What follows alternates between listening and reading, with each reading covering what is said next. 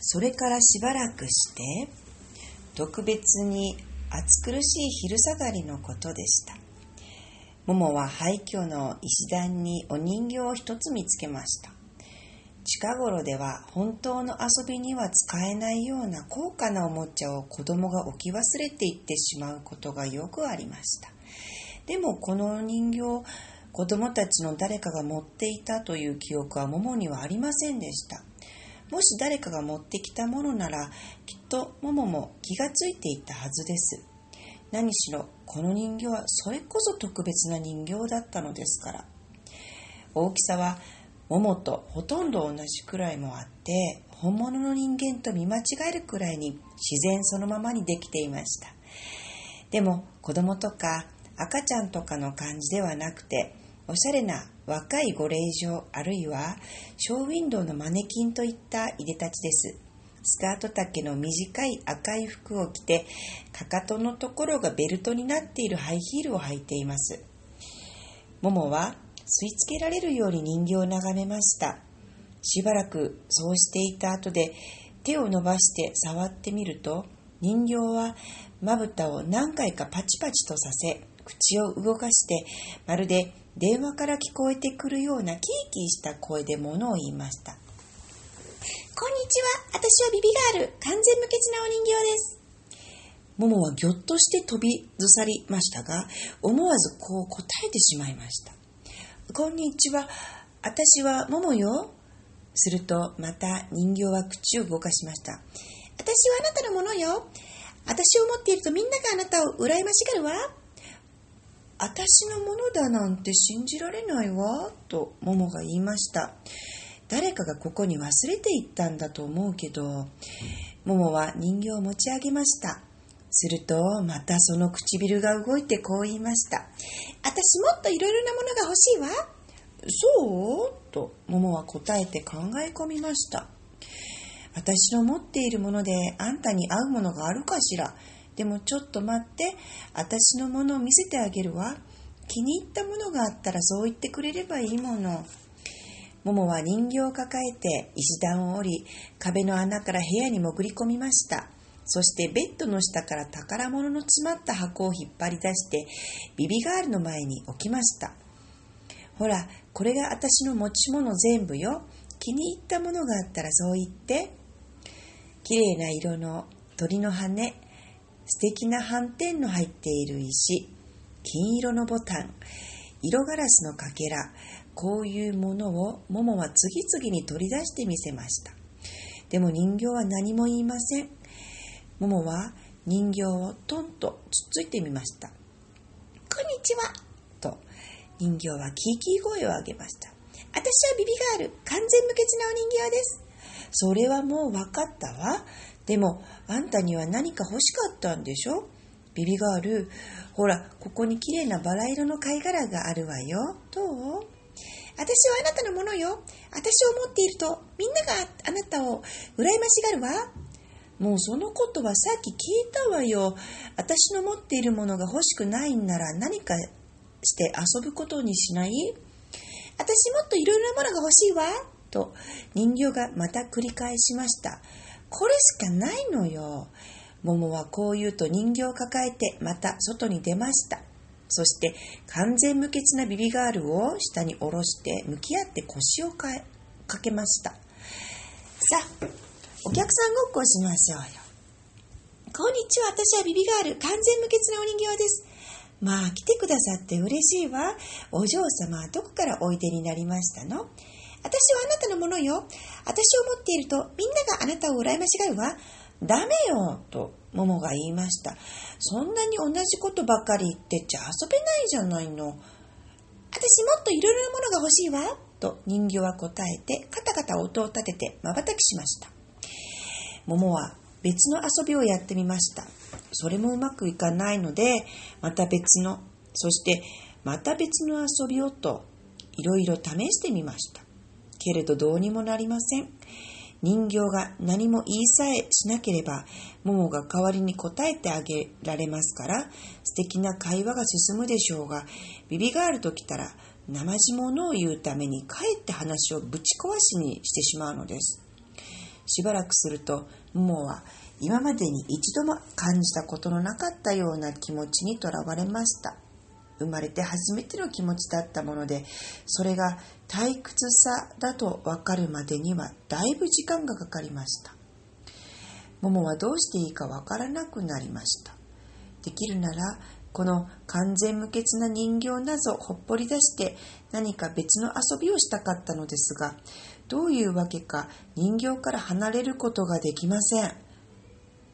ですから、ももはじっと座ったまま人形を見つめていました。人形の方も青いガラスの目でももをじっと見ています。まるで両方が互いに催眠術を掛け合っているみたいでした。やっとのことで、ももは心を決めて人形から目をそらしました。するとどうでしょう。すぐ近くに洒落た型の灰色の自動車が止まっているではありませんか。いつ来たものか、ももはちっとも気がつきませんでした。自動車の中には、蜘蛛の糸のような色の服を着て、灰色の硬い帽子をかぶった紳士がいて、小さな灰色の葉巻を吸っています。顔色まで灰そのものの色でした。その紳士はさっきからもものことを観察していたのでしょう。彼女が振り向くと笑ってうなずきかけてきました。今日はすごく暑い日で、照りつける太陽に空気まで燃えているようなのに、急にももは寒気がいたしました。紳士は車のドアを開けて外に出ると、ももに近づいてきました。手には鉛色の書類カバンを下げています。君の持っている人形はすごいね、と紳士は奇妙に抑揚のない声で話しかけました。遊び友達のみんなから羨ましがられるだろうね。ももは肩をすくめただけで何も言いませんでした。きっと値段も高かったろうね。知らないわ、とももは困ってつぶやきました。拾ったんだもの。なんだって、それじゃあ君はまさに幸運児だね。ももは黙ったまま、ブカブカの男物の上着の前をぎゅっと抱き合わせました。ますます寒くなってきたのです。ところが君は、と灰色の紳士は薄笑いを浮かべていました。そう嬉しそうでもないね。ももはかすかにうなずきました。何か急に世の中から楽しいことがすっかり消えてしまったような、というより世の中に楽しいことなどあった試しがないというような気がしてきました。そして今まで楽しいと感じたのはただそう思い込んでいただけだったようです。けれどもそれと同時にそれは違うぞと警告する声が自分の心に聞こえたような気もしました。私はしばらく君を見ていたんだがね、と灰色の紳士は続けました。どうも君はこういう素晴らしい人形との遊び方をまるっきり知らないようだね。一つ私が教えてあげようか。ももはびっくりして紳士を眺めうなずきました。私もっといろいろなものが欲しいわ、と急に人形が言いました。ほらほら、この人形は自分から君に喋りかけているんだよ。こういう素晴らしい人形と遊ぶには他の人形と同じやり方じゃダメだ。そりゃ当然だよ。この人形は普通の遊び方のために作られたんではないんだ。面白く遊ぶにはこの人形に何かあげなくちゃダメだよ。いいかい？見てごらん。紳士は自動車のところに行って後ろのトランクを開けました。まず洋服がたくさんいるよ。例えばほら、これは素敵なイブニングドレスだ。彼はそれを取り出してももの方に投げてよこしました。今度は本物のミンクの毛皮のコート。これは絹のナイトガウン。これはテニスの服。これはスキー服。これは水着、乗馬服、パジャマ、ネグリジェ。また別の服。ほれ、もう一つ。彼は次から次へと服を投げて起こしました。ももと人形の間にだんだんうず高く服の山ができてきました。さてとと紳士は言ってまた薄笑いを浮かべました。これだけあればしばらくは遊べる。そうだろう。でも2、3日するとまた退屈してしまいそうだね。そうなったらまたもっといろいろなものを使って遊べばいいんだ。彼はまたトランクにかがみ込んでいろいろなものを出してはももに投げて起こしました。例えばほら、これは蛇側の本物の小さいバッグだ。中には本物の小さい口紅と粉おしろいのコンパクトが入ってるよ。こっちは小さな写真機。これはテニスのラケット。これは人形用のテレビ。ちゃんと映るんだよ。これはブレスレット、ネックレス、イヤリング、人形用のピストル、絹の靴下、革の帽子、麦わら帽子、春の帽子、ゴルフのクラブ、小さな銀行小切手帳、香水の瓶、抑揚香料、マッサージ用スプレー。紳士はここでちょっと休んで桃の様子を伺いました。桃は山のようになった品物にうずくまって驚きのあまりぼんやりしてしまっています。わかったかね？簡単なことなんだよ。次から次といろんなものを買ってくれば退屈なんてしないで済むんだ。でもひょっとすると君はこう思うかもしれないね。完全無欠なビビガールにありとあらゆるものが揃ってしまう時が来る。そうしたらやっぱり退屈してしまうかもしれないって。だがね、その心配はないんだよ。つまりね、ビビガールにはお似合いの仲間がいるんだ。こう言って彼はトランクからもう一つの人形を取り出しました。それはビビガールと全く同じ大きさで、全く同じに完全無欠な人形でしたが、ただこっちは若い男でした。灰色の紳士はそれを完全無欠なビビガールと並べておいて説明しました。これはビビボーイだよ。この人形にもやっぱりたくさんの付属品がある。そしてもしもこれに飽きてしまったら今度はビビガールの女友達がいるんだ。その人形にも彼女だけに合う専用の持ち物がある。ビビボーイにも男の友達がいて、それがまた男と女の友達を持っている。どうだ？これで分かっただろう？もう決して退屈することなんてはいらないんだ。いくらでも新しいものがあるんだから。それに欲しいものなら考えればまだまだあるはずだよ。彼はこう話しながら次々と人形を自動車のトランクから出してきました。いくら出してもトランクの中身は尽きないようです。モモはそれらの品々にぐるりと取り囲まれて相変わらず身動き一つせず、むしろ怖いものでも見るように灰色の紳士を眺めていました。どうだねとようやく彼は言って葉巻の煙をもくもくと吹き上げました。こういう人形の遊び方がこれで分かったかね。そりゃもうよく分かったけどとモモは答えました。今では寒さに体がガタガタ震え出しています。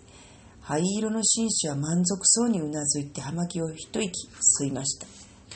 この素敵なもの全部もらえたらもちろん君は嬉しいだろうね。いいよ、みんな君にあげよう。全部あげる。でも無論全部一度にじゃなくて一つずつだよ。この他にももっともっとたくさんだ。お返しに何かする必要などないよ。私が教えた通りにそれで遊んでくれるだけでいいんだ。どうだね。灰色の紳士は嬉しそうな反応を期待して桃に笑いかけましたが、彼女が何も言わずに真面目な顔で彼の目を見返すばかりなのを見て、急いで言い出しました。そうなれば君はもう友達なんかいらないだろう。こんな素敵なものがあって、その上もっともっともらえるとなれば一人で十分楽しめるじゃないか。そうしたいんだろう。この素晴らしい人形が欲しいんだろう。ぜひとも欲しいんだろう。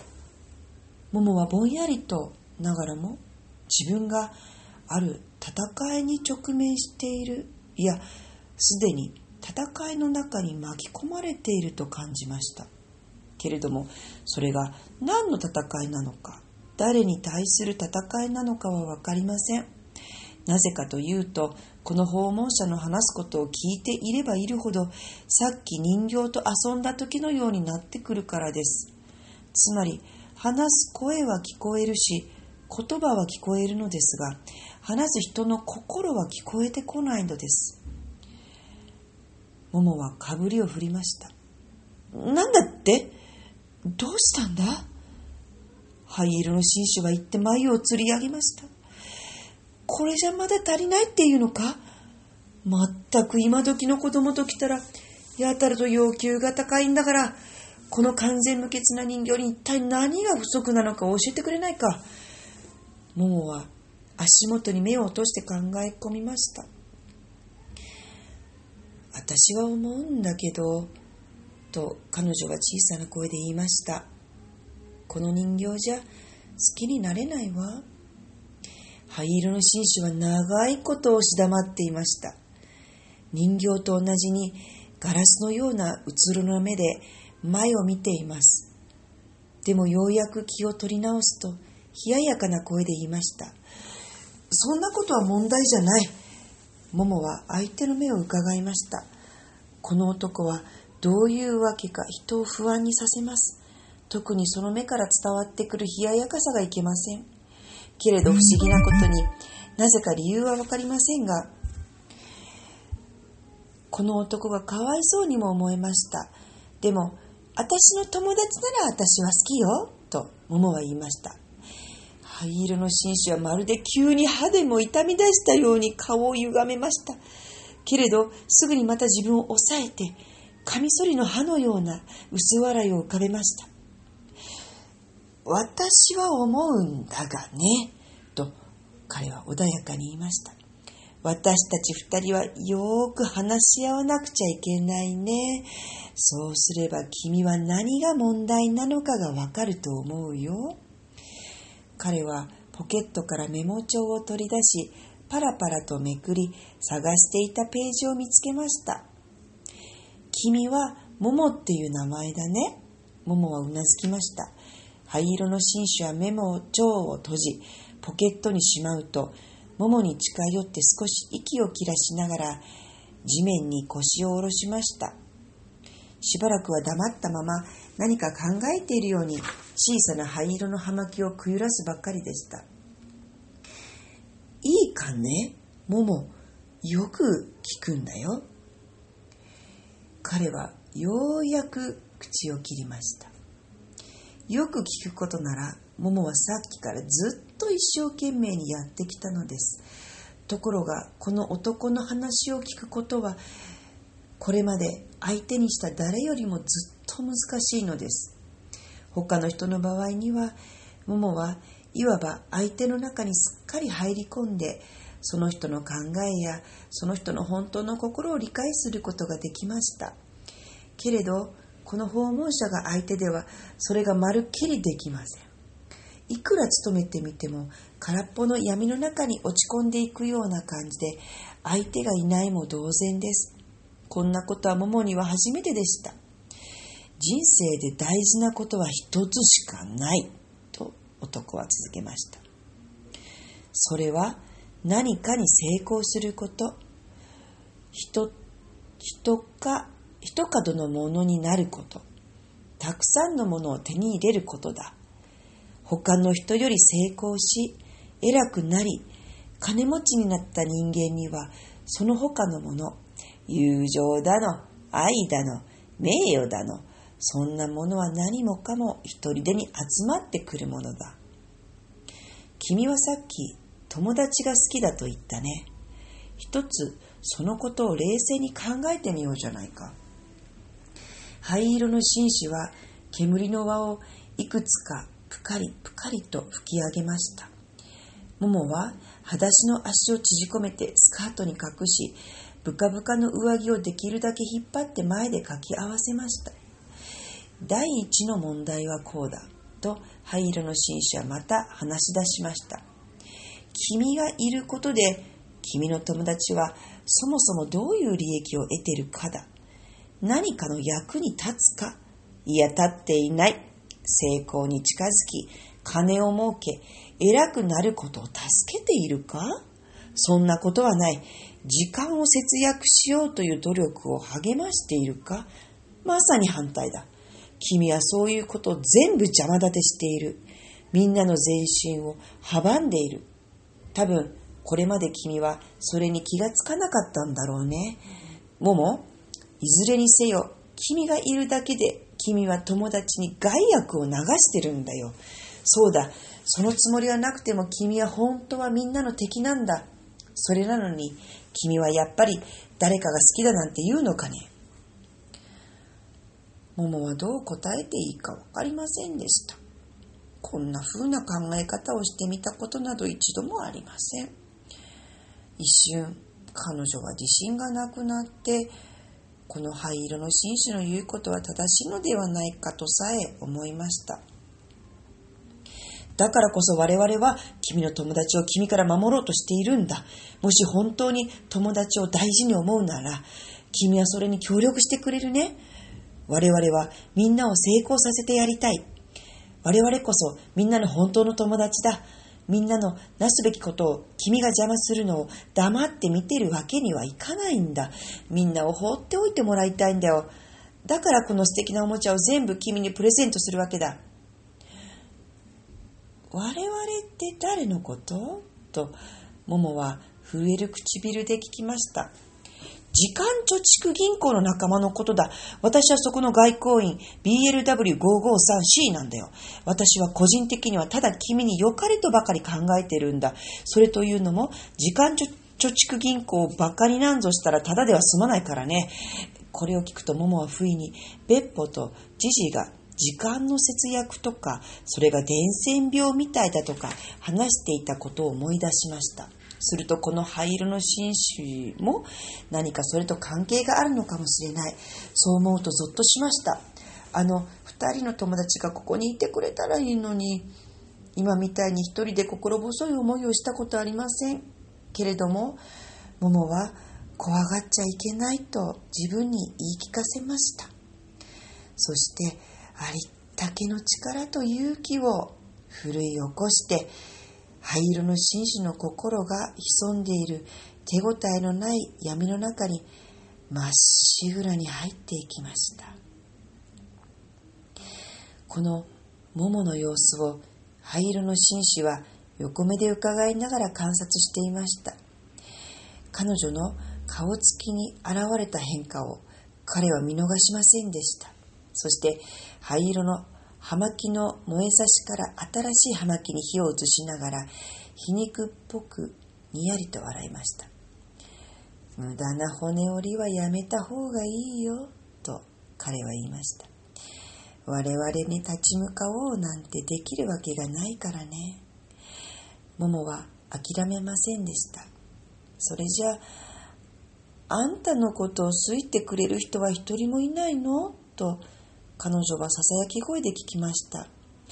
灰色の紳士は背中を丸めて急にがっくりうなだれました。そしてやや経ってから灰色の声で答えました。君みたいな人間には今までお目にかかったことがないな。本当に初めてだ。私はたくさんの人間を知っているんだがね。君みたいな人間がもっとたくさんいたら、我々の時間貯蓄銀行はすぐに潰れちゃって、我々自身も消えてしまうことになるんだが、そうなったら我々は何で生きていける?灰色の紳士は不意に口をつぐんで、桃をまじまじと見つめました。自分にもよくわからない、手に負えない何かと懸命に戦っているようでした。灰色の顔が一層灰色くなっています。彼は再び話し始めましたが、その様子は話すまいとしても言葉の方が勝手に出てきてしまって止めようがないといった様子です。我と我が身に起こったこの出来事に愕然として彼はますます顔を歪めました。でもももにはついに彼の内心の本当の声が聞こえてきました。我々は正体を隠しておかなくてはならないんだと遠くから響くように声が聞こえます。我々がいることもしていることも誰にも知られてはいけない。我々はどんな人間の記憶にも残らないように気をつけている。知られないでいる間しか仕事ができない。難しい仕事だ。人間から生きる時間を1時間、1分、1秒とむしり取るんだからな。人間が節約した時間は人間の手には残らない。我が奪ってしまうのだ。貯めておいてこっちのために使うのだ。我々は時間に飢えている。ああ、君たち人間ときたら自分たちの時間の何たるかを知らない。だが我々は知っていて、君たちの時間をとことんまでしゃぶり尽くすのだ。それももっともっとたくさんいるようになる。もっともっとだ。我々の数が増えているからだ。もっとたくさん、もっとたくさん。最後の方、言葉を断末魔のうめきのように喉から絞り出すと、灰色の紳士は両方の手で我と我が口を必死に塞ぎました。目はカッと見開かれ、桃を見据えています。ややあってから、ようやく彼は我に返ったようです。どうしたんだと、彼はどもりながら言いました。お前は私の言葉を聞いてしまったんだな。私は狂ってしまった。お前が私を狂わせたんだ。お前のせいだ。すると急に哀願するような声になって、私の喋ったことはまるっきりでたらめだよ。忘れてくれ。他の人たちと同じに私のことを忘れてくれなくちゃいけない。忘れてくれ。彼は桃を掴んで揺さぶりました。桃は唇を動かしましたが声が出ませんでした。すると灰色の紳士は飛び上がって慌てて辺りを見回し、生色の書類カバンをつかむと自動車に走り寄りました。するとどうでしょう。なんとも不思議なことが起こりました。ちょうど爆発の場面を逆さまに見るように、人形と辺りに散らばっていた小物が全部さっと空に舞い上がったと思うと、たちまち自動車のトランクに吸い込まれ、トランクの蓋がバタンと閉まったのです。自動車は小石を辺りに飛び散らして走っていってしまいました。桃はその後も長い間じっと座ったまま、今聞いたばかりの話が何のことなのか考えました。だんだんと恐ろしい寒さは引いてゆき、それと一緒にすべてがはっきり分かってきました。何一つ記憶から消えませんでした。それというのも、桃は灰色の紳士の本当の声を聞いたからです。目の前のしおれた草の間から細い煙の筋が立ち上っていました。踏みつぶされた灰色の葉巻の吸い殻がくすぶっていて、少しずつ灰になっていきました。